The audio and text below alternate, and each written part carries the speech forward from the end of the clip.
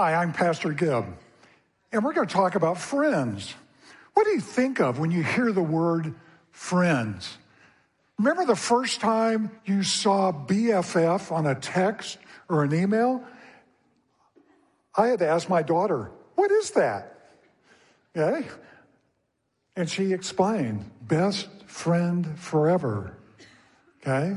I never called somebody my BFF. I use real words. Okay?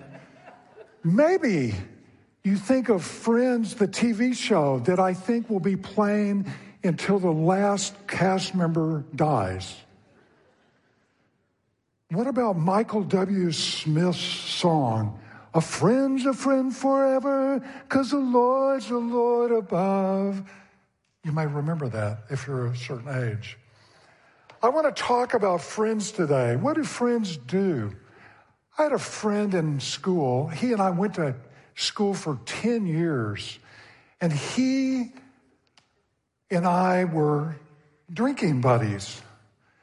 And we were unsuccessfully chasing women buddies. And he came to Christ. And suddenly he wasn't drinking anymore. And he was encouraging me to go to Bible studies, to Young Life, to Christian groups. And he got me to start reading the Bible. And after about 6 months in of going to these groups and Bible studies and reading the Bible, one night I'm reading through the Gospel of John, and I realized that I have never believed and made a commitment. And that night, I prayed every way I could think of, sort of a Heinz 57 type prayer, that I believed that Jesus had died for me and my life changed. The theme today is friends bring friends to Jesus. Point one. The setting for friends bring friends to Jesus. We're going to look at Luke 5, starting with verse 17. And on one of those days, as Jesus, was teaching, the Pharisees and teachers of the law were sitting there, who had come from every village of Galilee, from Judea, and from Jerusalem. Jesus is teaching. That's what Jesus did. He taught. He taught the people. The Gospels are full of his teaching. We can read them. The Beatitudes, Sermon of the Mount, all sorts of great things, parables. Jesus was not of a priestly family like his nephew John. He was not one of the students of the great teacher Gamaliel like the Apostle Paul was. He was baptized by John. And God the Father, when Jesus came out of the water, said, "This is my son." He was the promised Messiah, but the religious leaders of the day missed that. One of the focuses of Luke, the writer of this gospel, is Jesus' authority. It comes up over and over again. He had authority from God the Father, and he used it. He taught with authority. He acted with authority. And as God, he had the infinite capacity to know, see, and understand even those sitting in front of him. And right in front of him were the religious leaders of the day. Now, I want you to understand, every time I sit on this chair, I have become a Pharisee. So I'm going to speak for the Pharisees, talk like a Pharisee, okay? We're the Pharisees. We're righteous before God. We're here watching and listening to this man. closely.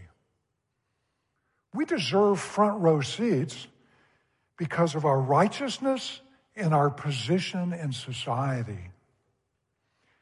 We have heard about this Jesus teaching and even doing some strange things, like they call them miracles.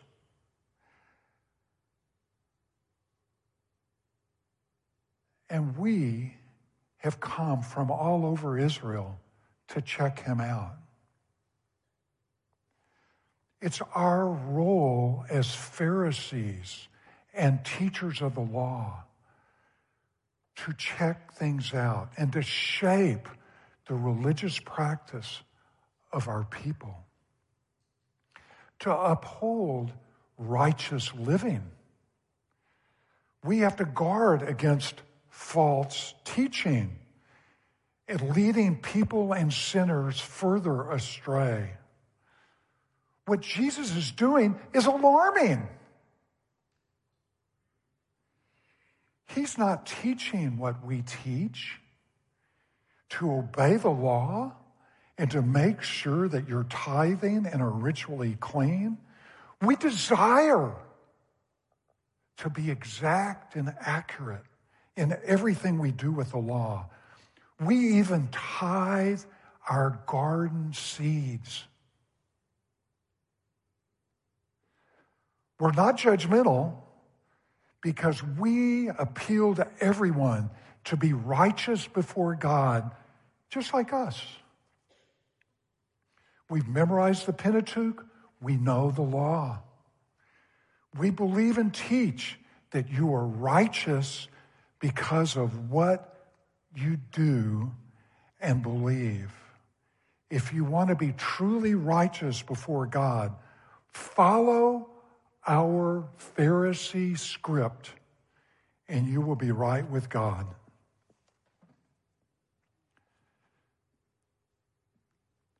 Remember, the Apostle Paul said, as a Pharisee, he was blameless before the law. So they are sitting there listening to every word, evaluating, judging, and deciding about Jesus. They already know that Jesus is not trained by them. He's not a recognized or approved teacher, but he's not claiming to be one of them either. In their minds, he cannot be righteous or claim to be righteous. In a moment, Jesus will claim something even more unbelievable to their ears. He will claim to be God, but there's an interruption in this. Point 2, friends bring friends to Jesus. The end of 17. And the power of the Lord was with him to heal. And behold, some men were bringing on a bed a man who was paralyzed, and they were seeking to bring him in and lay him before Jesus. But finding no way to bring him in because of the crowd, they went up on the roof and let him down with his bed through the tiles in the midst before Jesus. Luke makes the point clear. Jesus had the power to heal. And thus the friends bring their friend to Jesus. The creator God of the universe, human form, 100%, 100% God, capable of correcting any bodily injury, disease, or emotional, spiritual trauma, and to make a person whole. He does not need the approval of the Pharisees to do the Father's will. Have you ever thought about what it would be like to be around Jesus? It was crazy at times. People are crushing in. They're smashing in. The crowd is so big, somebody else could not even get in. People are screaming out to him at times. People are begging him. Those are all things that we do. Now, the paralytic's friends could not get to Jesus, so they tear the roof up so that they could drop their friend in front of Jesus.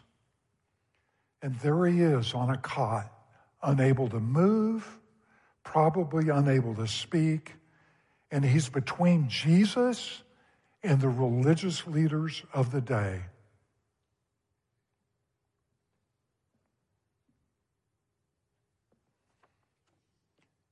In case you're wondering what they're thinking, that man is a paralytic because of his parents' sin or his sin. And God cannot hear him because of that sin.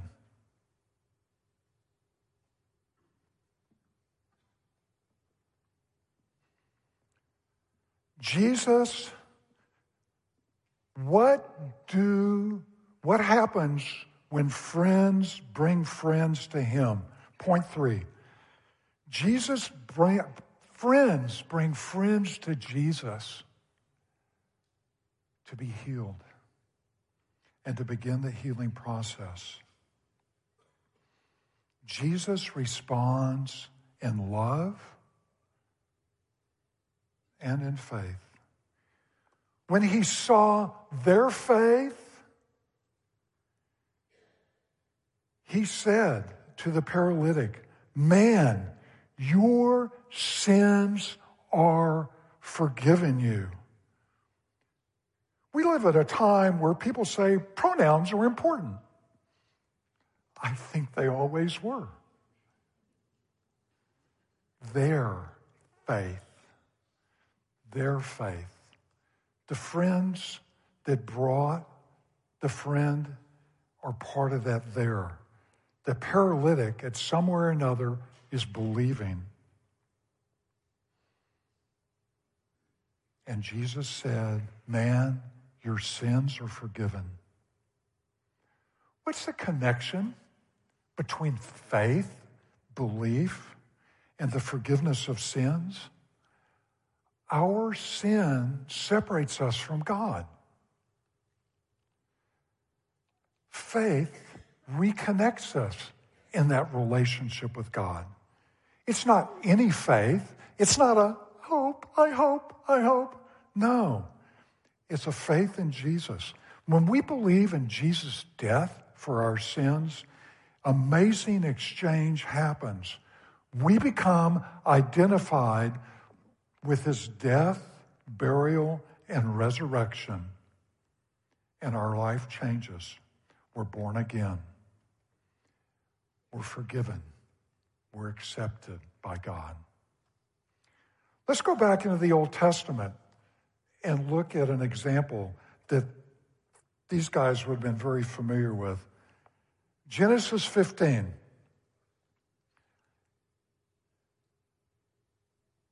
I'm going to go and read it off there. And he, God, brought him, Abraham, outside and said, "Look towards heaven. Number the stars, if you're able to number them." And he, God, said to him, Abraham, "So shall your offspring be." And Abraham believed the Lord who was standing in front of him. And God counted it to him as righteousness. He believed.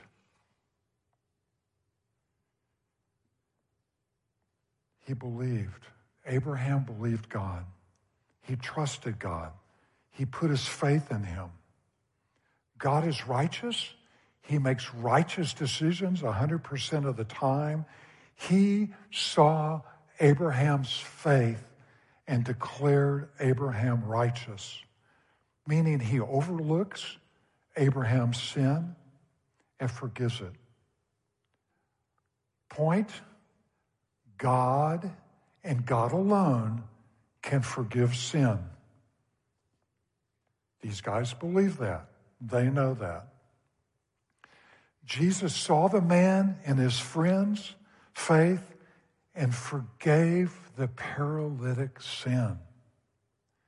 Jesus is claiming to have the authority to do that in front of the religious leaders and the rest of the crowd. He is claiming to be God incarnate.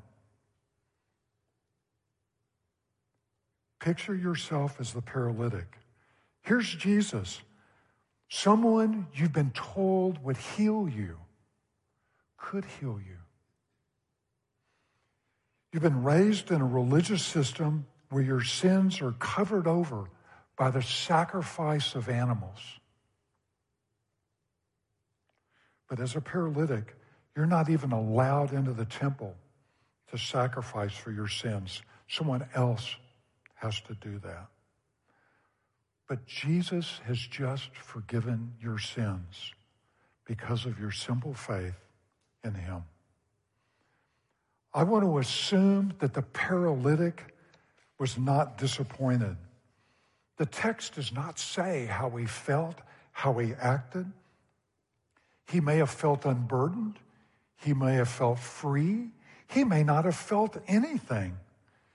He may have been totally overwhelmed. His healing has begun. It's just not obvious to the observer. When we bring our friends to Jesus, we may expect this or that reaction.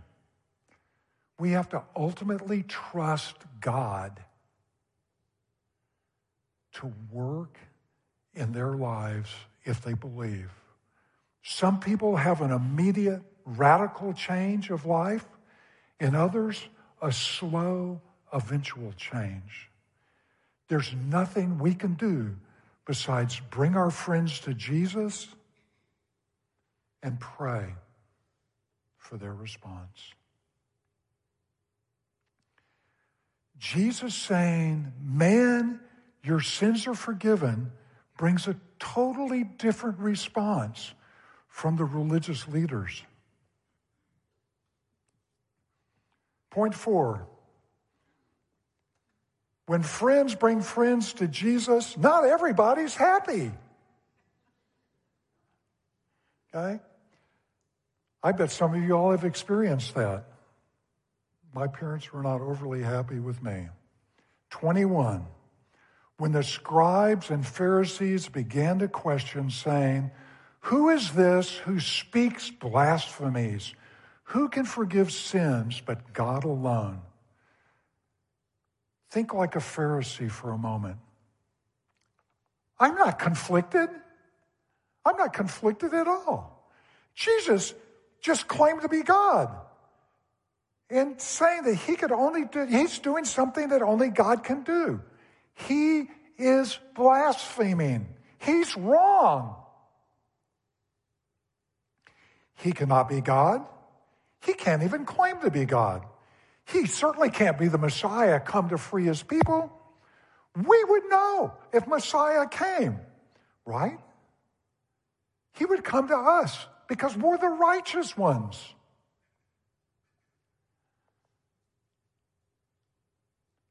Our thinking is clear, concise, thorough. And my amygdala is going off big time.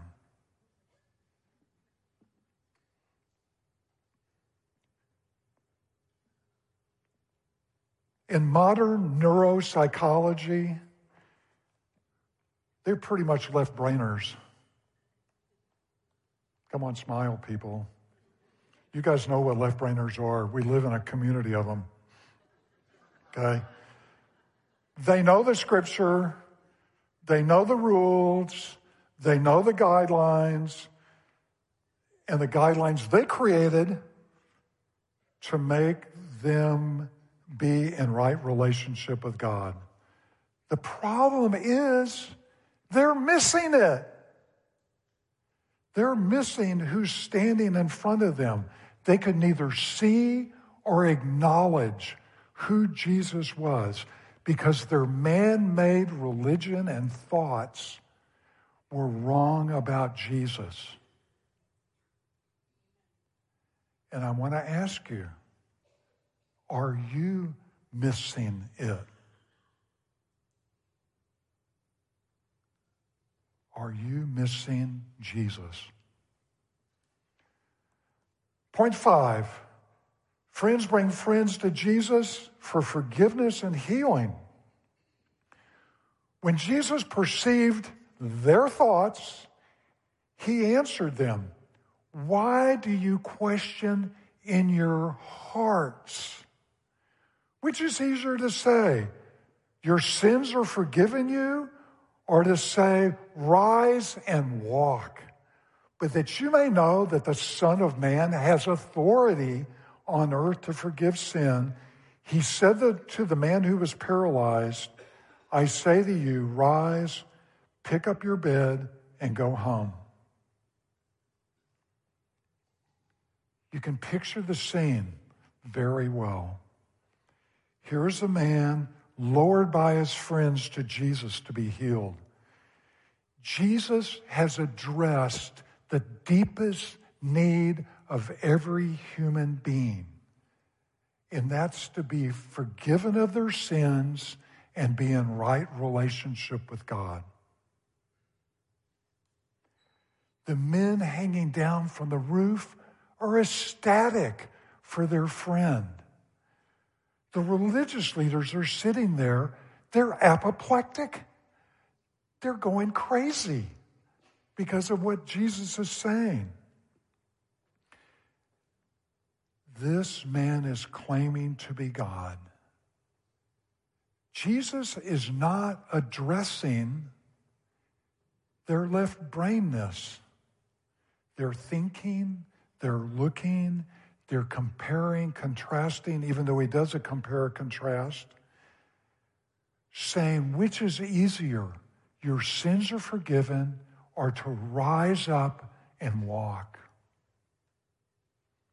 He's addressing their heart, their inner core. What do you see? Why do you question? Now, brief excursion real quick. I've been in prayer meetings where we prayed desperately for a long time for someone, for God to heal them. Some are healed, like Kim Stretmatter, over the last 2 weeks. God has restored her to health. Others die. We have to be careful not to say, they are there, they died because of a lack of faith. I am not saying that in this message. Okay? God is the one who has authority over life and death, and he has a plan.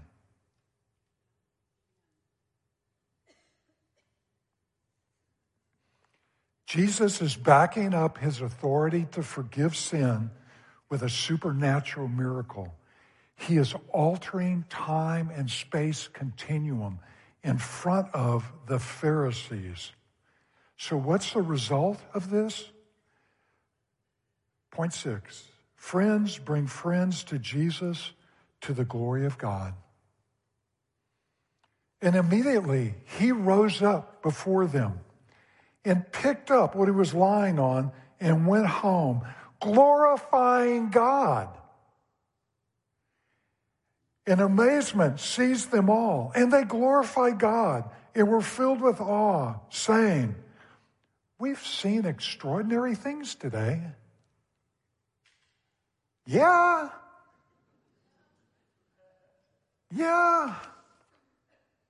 The paralytic got up and went home, The audience was amazed and stunned. A couple of challenges. Challenge 1. Jesus' authority extends to the forgiveness of sins and restoring a relationship with God.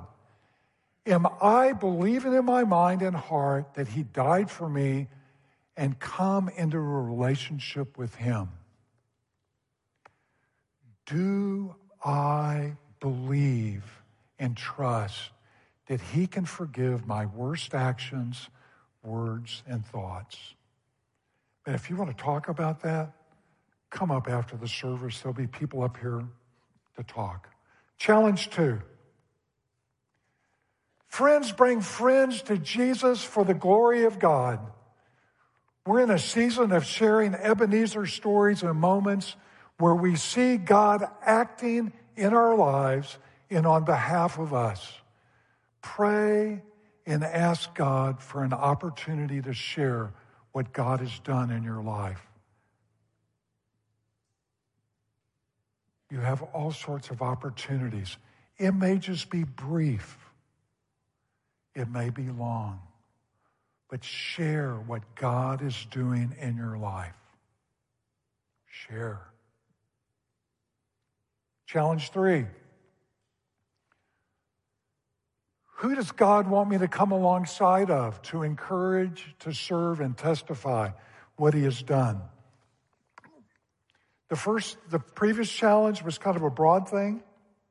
Looking, God may have some specific people that he wants you to pull alongside of. And finally, challenge 4. Friends bring friends to Jesus. The goal here is not guilt. I don't want you walking out of here feeling guilty. Oh my gosh. Okay? God loves you. And there's not pressure, but a realization that there's not a greater relationship needed by anyone. What roof are you willing to tear up to get your friend to Jesus? Pray with me. Father, lead us individually, as groups, and as a church to seek what you have for us in friendship, bringing friends to Jesus to where they know, they see what you can do in their life.